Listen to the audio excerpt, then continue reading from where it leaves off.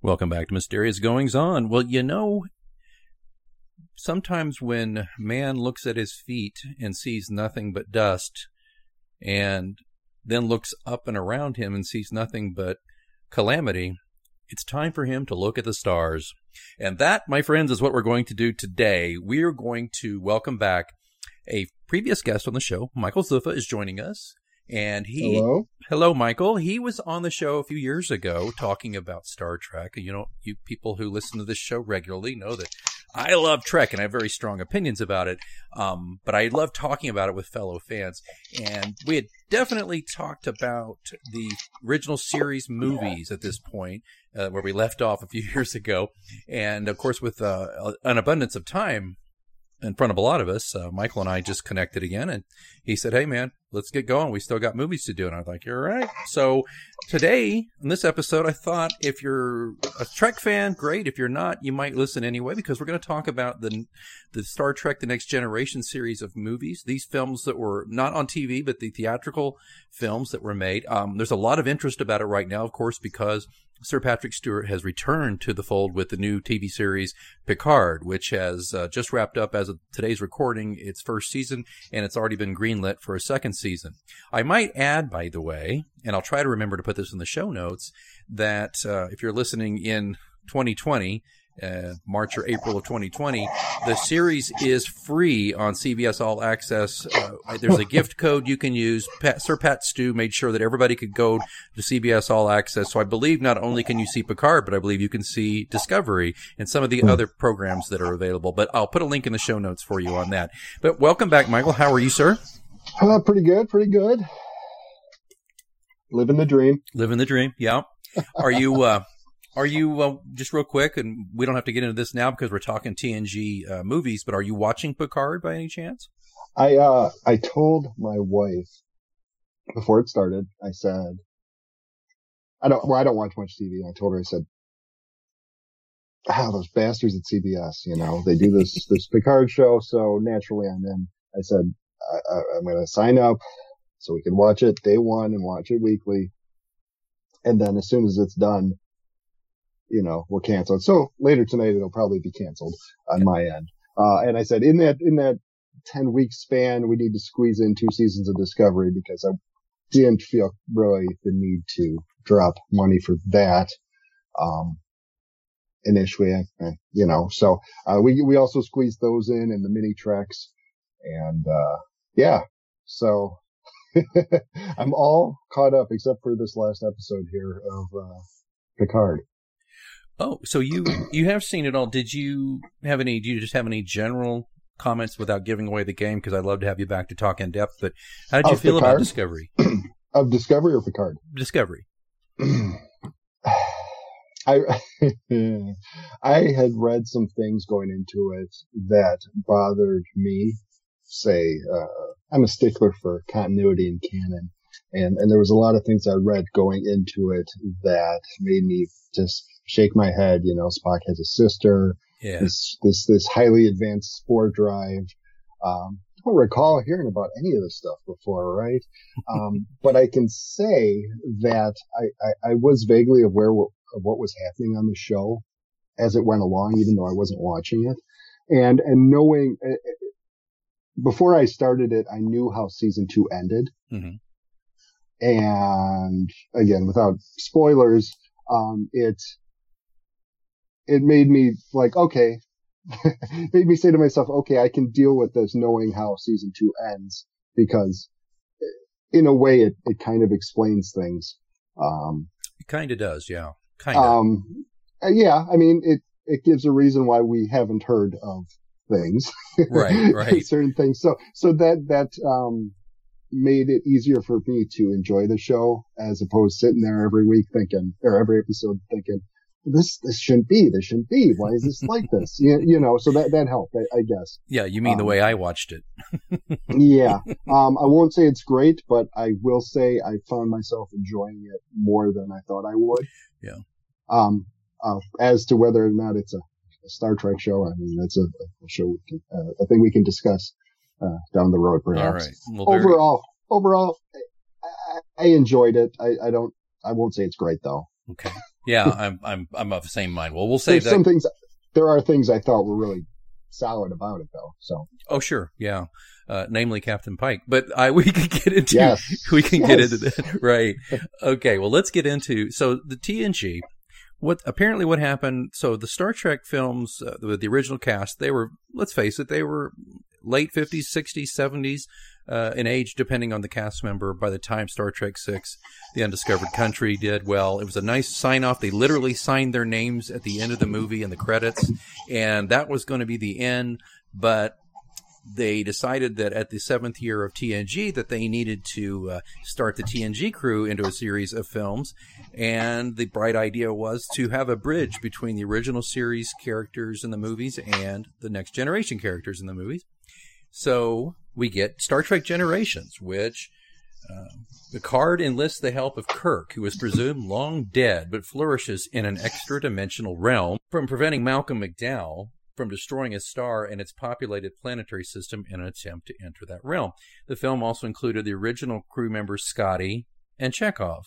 So this film, in a nutshell, we have Picard and Kirk teaming up, and what should have been like it should have been like the first like Avengers movie where they all assemble. You know, it should have been this really killer vibe, and you bringing all the crews together, but.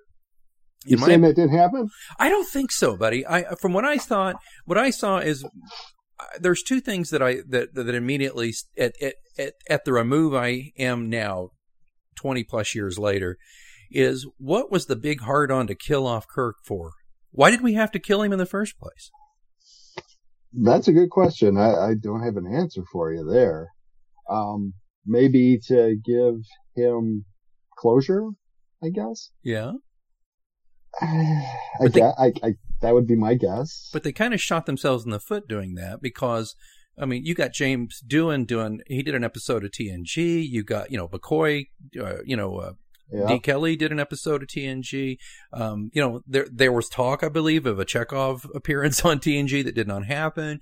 But then you look and you see all the way up to the Kelvin timeline, Leonard Nimoy returns. And it's just like William Shatner is just chomping at the bit to be doing the same thing as Lenny, and he couldn't because he was dead. It's just like, it seems so incredibly short-sighted to kill him off for what I thought was some cheap. Outside of that, he kind of just went out like a little bitch. Yeah. I mean, it was not a great death. No. Now, the original. They try to make it feel, it was fun, but yeah, it was unremarkable. Because the original film death scene they shot, he gets shot in the back by Soren. Yeah. Test audiences did not like that. So they reshot it where basically he fell off of a scaffolding, a bridge, and instead of dying on the bridge, he died under a bridge. Haha. And the guy should have died on a bridge. He should, the original opening of the movie, where he does actually die. He does die on a ship. He saves a ship. Mm-hmm. That's how, in my opinion, Jim Kirk would die. Right. But did he die really? Because he was in the Nexus. So isn't he still kind of in the Nexus? Yeah. I guess he's not really dead. Yeah. I mean, it's all kind of mushy there because, Guinan was in the Nexus, even though she wasn't in the Nexus. That's true. That's true. And really, ultimately, doesn't that mean Soren is still in the Nexus somewhere too? He got what he wanted, essentially. True. Or did he? I don't know. He seemed pretty pissed off at the end, like he didn't, but who knows, that whole concept was terrible. I think, and actually Ron Moore and Braga, who wrote it, they both have admitted many times since then that it was terrible and they did a really crappy job. They were under so much pressure to do this, and they were younger writers and they were good writers, but they were under all this pressure. And of course the studios wanted all this thing. And I imagine the studios just said, okay, we want Kirk to die. We want Patrick Stewart to look really cool. We want this. We want this. We want this. They probably had so many masters to please. I just think it was really tough for them. And it's my understanding, I could be wrong here, but they wrapped up All Good Things, the last episode of The Next Generation, and almost immediately went right into this. Yeah. And so a lot of the sets They were touched up a little bit, but they were TV sets. So a lot of it doesn't look as great as it could. Yeah. And I don't know if you noticed this, but a few times when Picard's in his ready room and someone's at the door, it's like somebody turned off all the lights on the bridge. It's pitch black behind him. And it's like, well, what's going on there? I had never noticed that. Yeah, look. I think when he's talking to Riker, a couple times it's pitch black behind him. Now, some of the lighting, like when they go to the Amagosa Observatory, I thought the lighting job they did in like 10 Forward and all that, and yes. I thought was exceptional, to be honest with you. Yes. But is that because the sets were trying to cover up the sets? I don't know. I mean, that's part of the reason they destroyed the Enterprise, because then they could, build a set, that's going to look exceptional on the big screen. You know what? I never put that together ever. Thank you. That's a new revelation for me. I never thought of that. Now, here's the other thing. At the beginning, so you had Chekhov and Scotty with Kirk. Basically, they're breaking the bottle on a new Enterprise, and right. And they were supposed to be Spock and McCoy, but Leonard Nimoy was like, "That's a nothing role. I'm not doing it." Right. And I don't know what the deal was with McCoy, but and they are kind of nothing roles. They it's fan service. And McCoy was D. Kelly was ill. He didn't die too terribly long after that, a few years. And but it's so funny when you watch it. Look at the dialogue. They didn't really even change the dialogue. I know. It's like you could see it's like I'm watching it. I'm like, why is Chekhov going to sickbay? What? Why is Scotty saying Scotty's doing just imagining Spock saying, "Is there something wrong with your chair, Captain?" I mean, it's right. It's funny. So and then I think that the Next Generation stuff, let's just talk on that for a second. The aspects of that, I must admit, I think Stewart handled the death scene of getting the news of the death of his brother and his nephew. And by the way, folks, these movies have been around a long time, so if you're mad at us for spoiling it, sorry. But I thought that scene was very well done. And I thought absolutely he was he's so great. The sailing ship thing, that was visually interesting. Mm-hmm. But I guess there are moments that are good. I must say, I found when Brent Spiner's character Data got his emotion chip, I found him so grating. And I don't know. How did you feel about that? It's funny. I remember I saw that in college. A bunch of us went to see it like opening weekend. And that was, I rediscovered Next Generation in college. So there was a lot of love there. And I enjoyed the movie thoroughly. And it wasn't till, repeat viewings that it diminished some. You know how it is. Yes. Was it the immediacy effect or whatever? I like Data so much, so it's hard for me to talk crap about him. But I hear what you're saying. Yeah. I like that they tried to give Brent Spiner some room to, emote. Sure. Since he hadn't been doing it for 7 years, basically. Right. I like this story idea. I like the emotion chip. Mm-hmm. Maybe the execution in hindsight was not the greatest. Yeah. It didn't gel well for me, but I get what you're saying. And, Spiner was arguably number 2 on the series and, behind Absolutely. Stewart. And he clearly was in the movies. Yeah. I mean, every single movie he was number 2.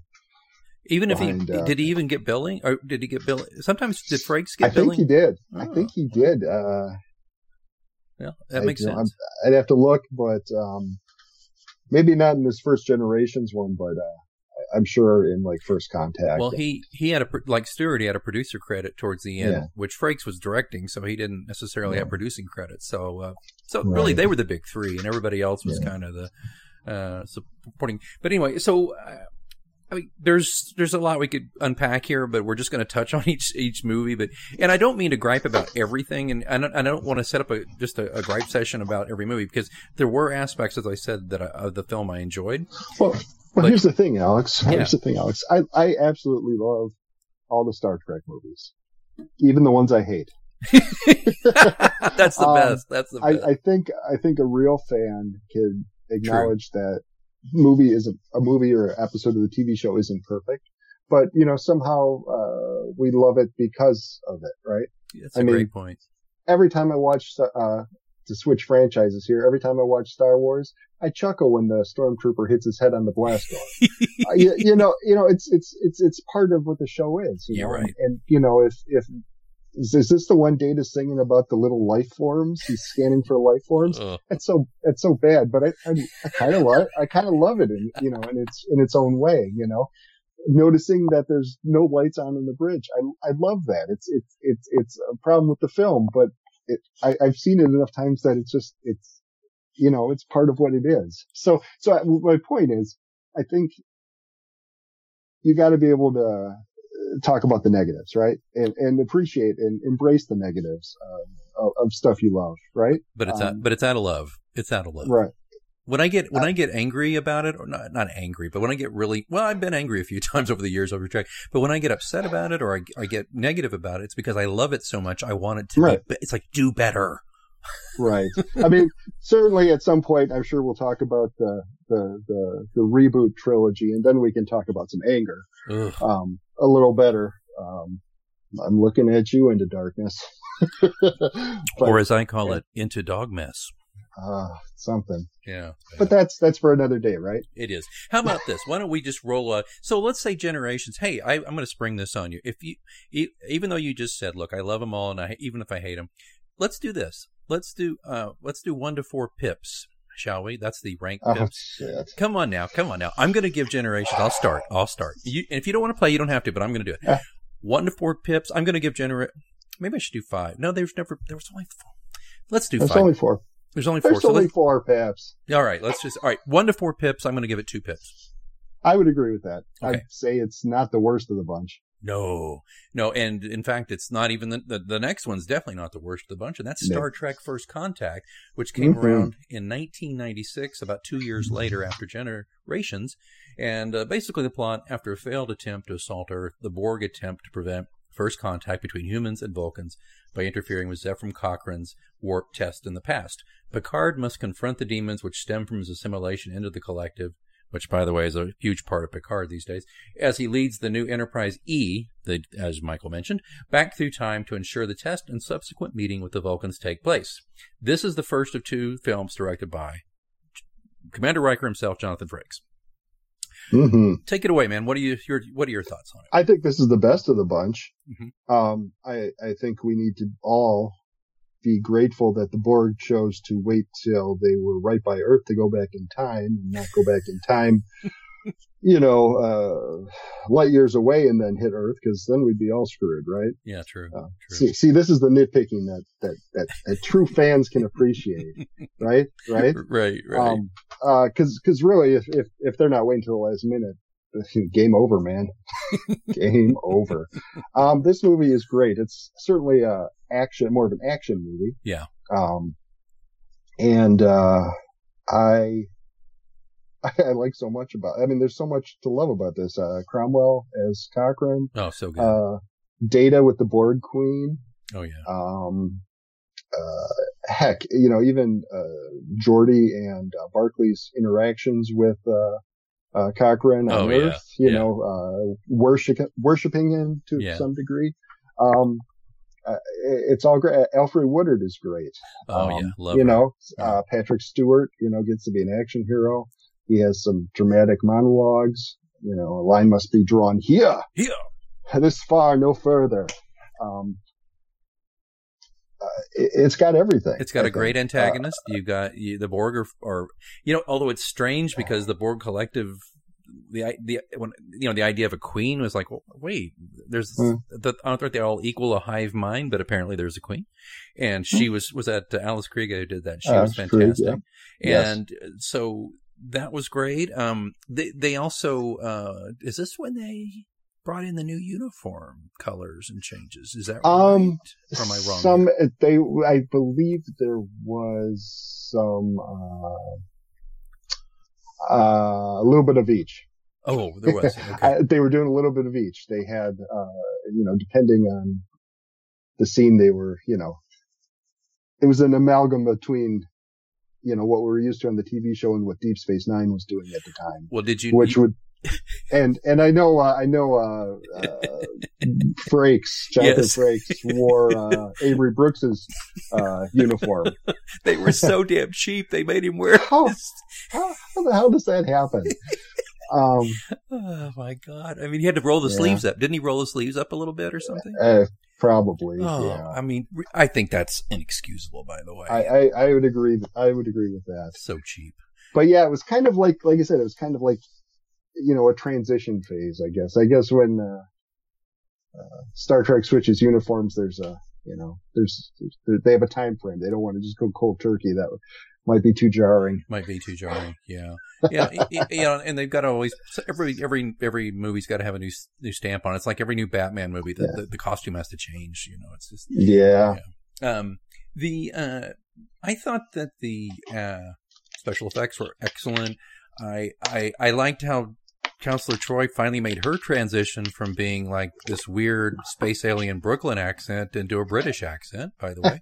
I think Marina Sirtis just gave up and said, I'm not doing it anymore. And she started sounding like Jane Leaves from Frasier. I remember thinking that. I was like, what?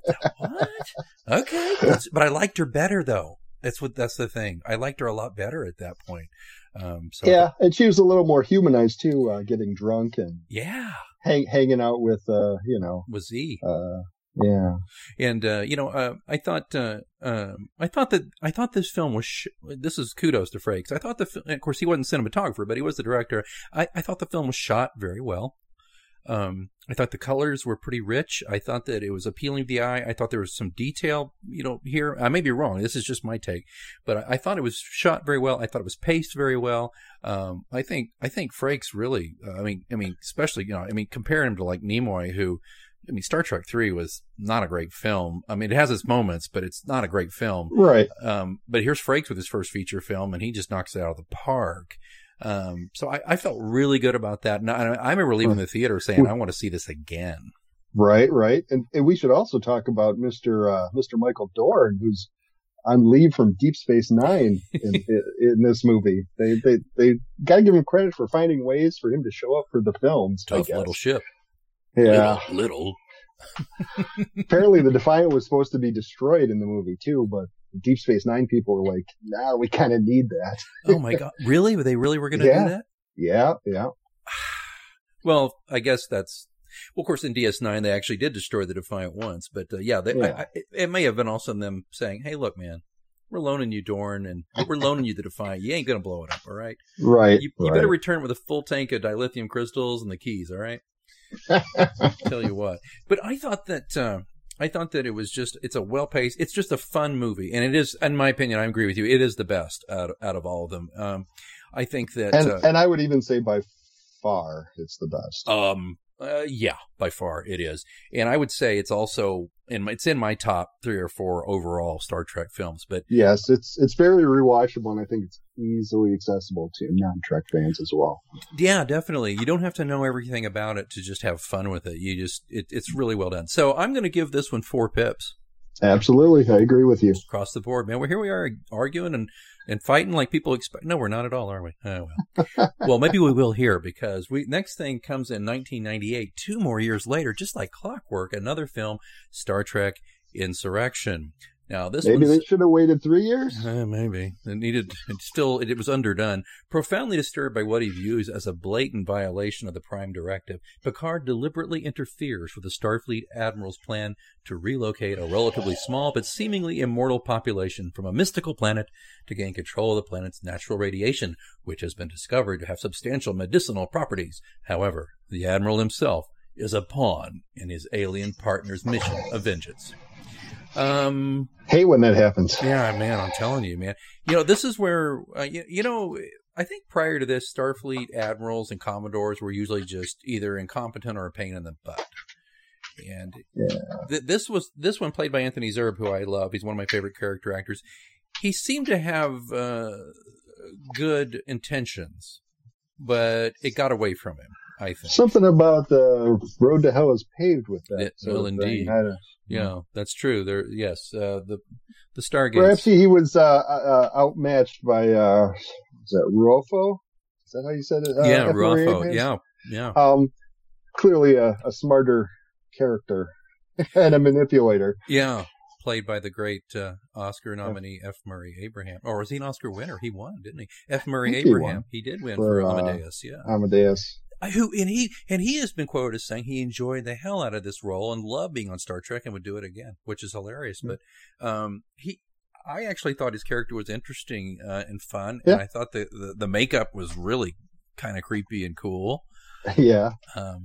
But I think this one, and I'll just drop this on you and step back and see what you think. I think this one, you kind of nailed it. I think this one was I think it was rushed out. I think it was underwritten, not terribly imaginative, and it would, if it was an episode on the TV series, it's one I'd skip if it was on reruns. See, that's the thing. We came out of it. My wife said it felt like a TV episode. Yeah. And I remember at the time saying, well, they can't save the galaxy every time. Right. Which is true. True. But as repeat viewings, this definitely feels like just extended TV episode. Yeah, and I get pretty worn out pretty fast by the scenes with the kid and Data. It doesn't appeal to me. I'm not interested in that. And why does Data have to regress in every film? Yeah. But the opening of it, now when Data he's lost his mind early, in the scene where he's got the little the duck blind and the invisibility cloak on, and then he breaks out of it and there's his head and then he's like this scary, he's kind of scary, right. But then they have to do, was it Gilbert and Sullivan singing or something? And I'm like, why? That always wins me over. I don't know about you, but when friends start singing that, it pulls me out of my, drunken haze or whatever. It's just always because I think it's because Brent, is a singer and just wants to show off his pipes, and I'm just like, so does Patrick Stewart, I'm sure. Yeah. But I just thought, this is cornball. But you do get some interesting stuff there. There's some interesting stuff here that stands out to me. I like seeing the captain's yacht, which we've never seen before. Yes. I like that, which I believe is named the Cousteau. I don't think it's told there, but I believe you are correct, sir. Yeah. See, every now and then I know one, but I like that. Although here we go again. You can just see Patrick Stewart's fingerprints all over that too, where he's like, I want to be the action hero again. Yeah. And it's like, geez, it's weird. If you go from 7 years of this sensitive, thoughtful, true intellectual captain, who his first impulse is never to fire a phaser or throw a punch. But then you get in the movies and he's like trying to be Shatner.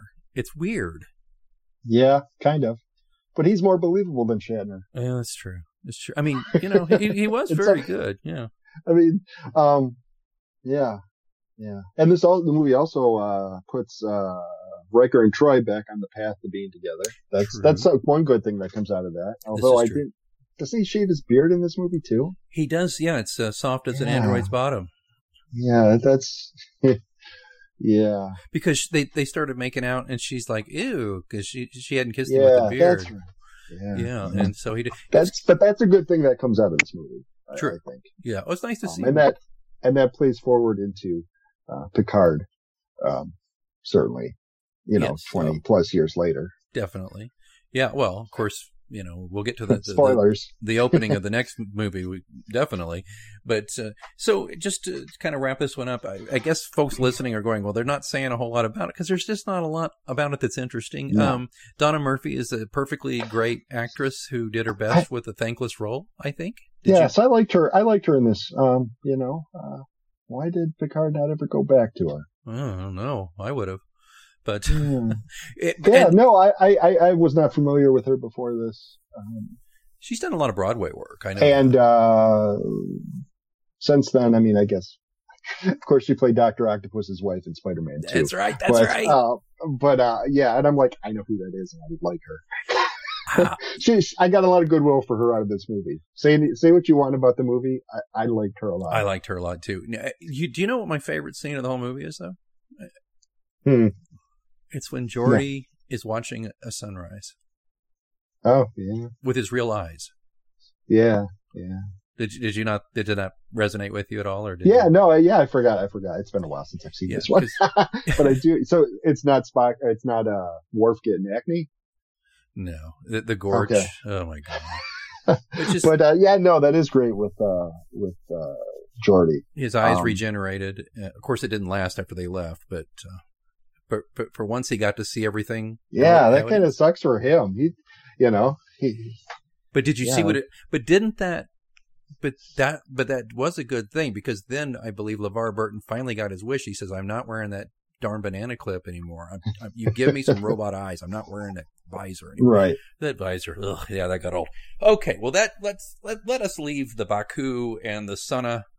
I will say Greg Henry playing the other F. Murray Abraham's friend and right arm. I always liked him. I think he's a good actor. He was really good in. Excuse me. He was really good in that. He's been good in a lot of things anyway. I won't rack my brain, but he's a pretty solid character actor. Does all right. He plays a lot of good villains, but I thought he made things work even under that makeup, which is no mean feat. Right. That, especially that makeup was not very friendly to expressive. He did so much with his eyes. Yeah. You know, and it was funny too, real quick, that the extra aliens that were on the bridge of the Sona ship, it was just this rogues gallery. It was like, okay, everybody who didn't make the final cut from the Star Wars bar scene, please report to Star Trek Insurrection. Thank you. I mean, one of them is like this cat-looking woman who I was like, is this Josie and the Pussycats? What do we got here? I don't know. Anyway, that's a minor thing. So anyway, let's just get down to it. On the 4-pip scale for Insurrection, I'm going to let you start. You decide. You tell me where you go. Can we do 1.5? Okay. So it's like a lieutenant junior grade. Yes, for me, it's definitely under Generations, but as with any of these movies, I can get something out of them when I'm watching them. Right? Sure. Yeah. This would not be my go-to if I, said, "Hey, I'm going to watch a Star Trek movie." This is not one I would pick out. This one's more likely to show up if I'm watching a bunch of them. And, right. It provides a through line too. Well, I'd say better things, but maybe I'm getting ahead of myself. It is better. No, we'll talk about Nemesis. I'll go ahead and give it 2. I'll give it 2. The extra half is for Donna Murphy and for and Greg F. Murray Henry. Abraham. That guy. I mean, come on, man. He hams it up, but he's fun to watch. So and I like Anthony. He's fun to watch. He is fun to watch, like Christopher Plummer is fun to watch in Star Trek 6. Absolutely. Although I would argue Christopher Plummer is much better. Because it was a better character and he had much more to work with. Oh yeah, I totally agree. Yeah, but that's the same vein of performance and I think enjoyment the actors are getting out of what they're doing. Oh yeah, I totally agree with you. I think so. So we'll give it 2 pips. It's to me, it's a full lieutenant to senior grade. Okay, that leads us to 2002, which is about a 4-year. Or so, 3 or 4 year break there for Star Trek Nemesis, the final TNG cast movie, where a clone of Picard played by Bane himself, Tom Hardy, in his first major role, created by the Romulans, assassinates the Romulan Senate, assumes absolute power, and lures Picard and the Enterprise to Romulus under the false pretext of a peace overture. This one starts out kind of cool with. I like the opening credits and the music, I will say. Mm-hmm. And then I like the original scene in the Romulan Senate, although the Romulan Senate does look a little, in retrospect, looks a little chintzy, but cheap. It looks very cheap. But I liked that scene where everybody is killed by the radiation. But man, this movie, wow. We're talking about Patrick Stewart still pushing the action hero thing. He's driving a dune buggy around, picking up pieces of Data's long lost brother, another one. It's not Lore, it's B4. You get it, Alex, because he came before. Yeah. That's Data. so. Did you catch that? That's so clever. My goodness. So they have that. I mean, this movie's a mess in so many ways. It's kind of stealing some plot lines from Star Trek 2. Yes, this is Star Trek 2 for the next generation. Clearly with Data's death and possible rebirth, which we never see, obviously. Yeah. Also, and I think what's his name? Shinzon is kind of a Khan stand-in. Mm-hmm. Is that a good word? Mm-hmm. Stand-in for him. But unlike Khan, there's nothing. He has no. There's nothing. It's not building off something. Yeah. Which went a long way with Khan, but they try to. I don't know, make him up to be this big, let's say nemesis. Yeah. And, he does what he can with the part, but the character is he doesn't have any presence really. Well, it's stupid. I mean, why, let's just say it. Why do we need a clone of Picard? And who's to say he would still look that much? I mean, fine. Let's accept that he'll look like him. But why they would need a clone of one captain of the Starfleet to make this? That's stupid. The thing that really, really took me out of the movie, though, it's a little thing. When Picard's looking at an old picture of himself from the Academy and he's bald. Well, how is he going to know it's him? But that's the point, isn't it? That is the freaking point, isn't it? They think we're so stupid, or they just thinking people who don't know Star Trek won't get it, so he has to look bald. Is that what you're saying? Yeah. That's the only way we'll know it's Picard. So is because he's bald. It's just insultingly stupid. And so, part of the problem with this one too, besides the script, which John Logan, who allegedly was a great writer because he did Gladiator, it was also, by the way, a self-avowed Star Trek fan, but he wrote this, but he had a lot of input from Spiner, I believe I read, and Stewart, but they took the directing chair away from Frakes after Insurrection, like that was his fault, and they gave it to Stuart Baird, who is basically a very, very good editor, but by all accounts, not much of a director. I'm looking at his director credits here. Executive Decision was a good movie. Yeah. U.S. Marshals was an okay movie. Yeah. And believe it or not, he hasn't directed a thing theatrically since Nemesis in 2002. Yeah, it killed his directing career, and but I understand that they felt like they owed him this for the success of those other movies, and they used it as a bargaining chip, and they took it away from Frakes. But the thing is, I've read about the behind the scenes. I've heard from LeVar Burton. He said they called him Laverne. He didn't. Stuart Baird proudly said he'd never watched the show, didn't want to watch the show. He was going to put his own stamp on it. It was a tense set. People were upset. They didn't like the script. They didn't like him. And it shows. It's just, it's a shame because there are aspects of it that are great. The Enterprise E to me is a very elegant, beautiful ship. I love watching it. Yeah. Definitely. But aside from the beauty shots of the Enterprise E, the rest of it insults my intelligence so much, I just don't enjoy it. Yeah. No, I hear you. And this is another one I haven't probably seen this one in 10, 11 years. I actually own it on DVD because I do too. Yeah. I got them all on Blu-ray. Oh, yeah. Even Into Darkness. Oh, Lord. I don't have that one. I have the original Star Trek. I have it because it's Star Trek. You're a completist. I get it. And I respect that. And that's the one I won't own. That's the one that sent me over the edge. I went on that's when we'll have a good conversation about it because I hate it with the Passion of a Thousand Suns. Oh man, we may need a whole hour just for that particular film. But okay, so what is the, okay, you got to tell me, search your memory. What's the best part of Nemesis for you? There's got to be something good. I guess I would go to Data's death, that whole scene. There was, he giving his life for his captain.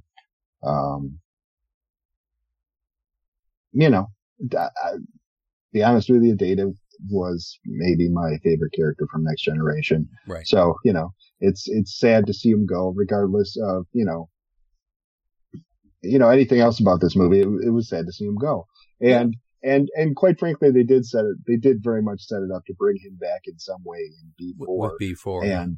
And even though I could see, from minute one that this movie was basically, Wrath of Khan, I was okay. I was looking forward to him coming back. Yeah. But apparently, and I don't know if you're aware of this, movies have to do well to warrant sequels. Yeah. And I'm looking here, and it cost $67.3 to make, and it only made $60 million. So that's, wait, is that reversed? Is that reversed? The budget was $60 million. Yes, and I'm sorry, the box office was 67. Yeah, so it made 7, but the budget doesn't include all the marketing and whatnot. And even at this, Star Trek should do better. Star Trek, and historically, Star Trek up until the Kelvin movies, but still, Star Trek does not do well outside the North America anyway. It does okay. Yeah. It's not something that European, Asian, or African audiences go for. Right. So, But yeah, you're right. I think it should do better than this, but I think it did what it deserved. Yeah, it did. Yeah, me too. And to me, the special effects were the best part of it. But the script is dumb, insulting to the intelligence. The characters I think the actors look pretty bored. I don't think this is the way things would work too if two ships crash into each other. Something about that doesn't quite feel right. That's true. Although it's a cool looking scene. Although then you got another dumb scene, flying a fighter through the hallways of a ship. Yeah. It's just, come on, guys. It's that is the problem. But that is what's wrong with these movies in general. The ones that every time they try to make Star Trek into an action movie franchise, it hollows it out and it falls apart. That's my opinion. Right. In general. I mean, there's some successes, but in general, it's not an action franchise. I would agree. Well, let's. I'm going to give. There's one pip for me on this one, just because it's a movie. I agree. But I will. You made a good point about the budget. So let's work our way back. So $67 million on a $60 million budget is terrible for Insurrection or for Nemesis. So Insurrection had a $70 million budget with a $117.8 million box office, respectable but not great. Right. Starting a trend. But then you go to First Contact, $45 million budget. It raked in $146 million. Yeah. And then, do you have Generations in front of you? I'm trying to pull it up. There we go. And for Generations, I'm showing a budget of $35 million and $118 million box office. Yeah. So that's you made the point. This is how things end. Watch your futures end when you don't have any good box office, and that's why So this ended, and then Enterprise on television ended abruptly after 4 years, and there was no Trek for a while. Yeah. And then it was the Kelvin universe, which is where you and I will pick it up next time. But so let me say this quickly. Sure, please. Something without getting too into it. The show, it didn't get the ending that the original series got, right? I mean, they had a good send off. Right. And I will say, again, regardless of anything, overreaching thoughts on Picard is giving me some of this resolution feeling for the Next Generation with appearances by cast members, and even just seeing Picard in his older days. It's hitting the sweet spot there. Yeah, well, the fan service buttons are being pressed. The issue I will have is that sometimes to me it's a bit manipulative, but I cannot tell you that Okay, this is a bit of a spoiler, folks. Sorry, but seeing Will Riker bear hug Picard, I mean that was my that has been my favorite episode of Picard so far. Totally. And it was just watching them sit around and catch up to some extent. Having some pizza, man. No, it's cool. But I just kept thinking, and he says the line, because I was like, God, Riker kind of retired young, but he's a reservist, so hint, hint. And there was reasons given, True, they had a really rough thing happen. So, yeah. But anyway, we'll get to that. Tell you what, though. So let's go back for a second, real quick, as we're wrapping up here. If you compare the 6.5 original series movies with the 4.5 or 3.5 TNG movies, is there a clear favorite, or are they about equal, or what do you think? For me, it's not even really close, because even like I said, I wouldn't go to something like Insurrection or necessarily Nemesis, just to watch on its own. But I can honestly say I would go to something like, Final Frontier just to watch on its own. I would. And that's not the best, certainly, of those movies, but, it's just something about, maybe it's because I've seen all these movies so many times. It's got some great moments. Star Trek 5 has some great moments. I don't care what anybody says. Yeah. No, it's just, I've seen all those movies so many times. Again, the good stuff and the bad, I find myself enjoying it, even the stupid stuff, Oh, sure. So yeah, no, definitely it would be the original series movies, and it's not even really close, to be honest. Yeah, me too. Same. You and I agree on way more stuff. Yeah. Yeah. And of the Next Generation movies, really, First Contact's the only one that, would rank alongside those for me. Yeah, definitely. And, even with adjusted dollars, it still wasn't with adjusted dollars, which film actually has grossed the most out of all Star Trek films? No. The Star Trek motion picture. Really? I believe that's true. I will. You can fact check me. I may be wrong, but I believe I heard that from Inglorious Treksperts. That now that film, by the way, I don't know if you listen to them, but man, the director's cut of motion picture is still it's such a pleasure for me. To me, that is the only, out of all these films we've already covered, before we get into the Kelvin movies, to me that is the only Star Trek movie that looks like a movie. Totally. It's a film. It's a theatrical, cinematic experience. It's the rest of the picture. They put it in the title, Alex. Exactly. Star Trek, the motion picture. See, that's why I do these with you, because you not the movie, not the film, the motion picture. You totally nailed it, man. Pretentious asshole. I'm telling you. But you know what? It's funny. But it is. You're right. The TV unit handled everything after that at Paramount, Star Trek 2 through 6, and it shows in so many of those movies. But anyway, we're not here to recover that ground. My friend, this has been a fun conversation, and I'd love to have you back down the road here this year and talk about this again. If anybody wants to argue with you online, are you on Twitter or something? I've been known to tweet on occasion. Yeah. At ZoofSter, ZOOFSTER. Actually, good. I'm on Instagram on the same thing. That's pretty much my handle. Lots of Yorkie pics. And and you're a huge reader. My God, you're a most voracious read a book or reader. Two. Yeah. I've read a book or two. Dude, this guy reads listeners, this guy reads so much. At this point in end of March 2020, I've got, I believe, 28 books under my belt. Wow. Well, God bless you. That's a story for another podcast. It is. And I am constantly rereading Stephen King. Yeah, you're a constant in audiobook form. So, that's always there. I would love to talk about that. Well, you would have to lead that conversation. I've read a lot of it, but you're the master when it comes to that stuff. So maybe we'll do that down the road. But that's kind of how we met, though. I've written a few books, and Michael's been kind enough to read and review them and share people information. Thank you so much. And by the way, if anybody cares, hard at work on the next book, the next pilot. What's it going to be called? You know I'm not going to tell you yet, but... Okay. When's it going to be out? This is so funny. I got a text. I'm putting the screws to you, man. I got a text the other day from one of my readers. Her name is Tony. She is retired, and she's read all of them. And anyway, she and I connected, and she has my number. So she texted me. She says, "When is the next book coming?" I think people are stuck at home and they want to read. So before you can say anything, let me say this to you. Sure. If you're not absolutely sure about it, don't say anything. Yeah, I don't want to upset people.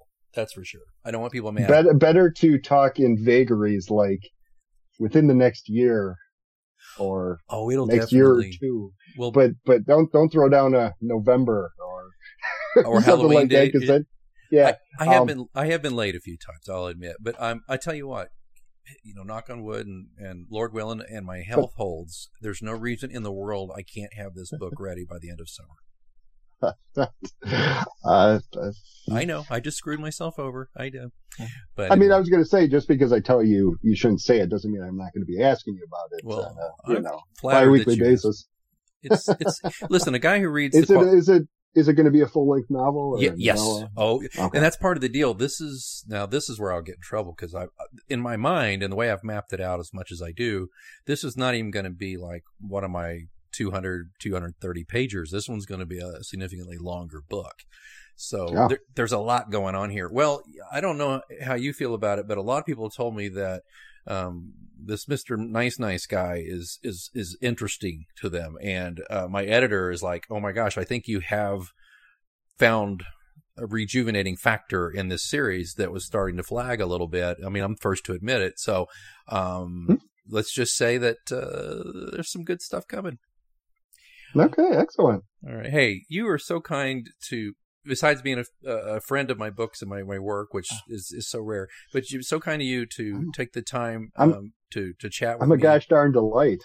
You are a gosh darn delight, gosh darn it. And tell you what, we will not wait too much longer on this. In fact, I'll talk to you offline about maybe we'll record about the Kelvin universe next a few weeks from now, and then we'll get that in the pipeline, and we'll just keep talking, and then eventually we'll get through Star Trek and we'll start talking about books. Does that sound good?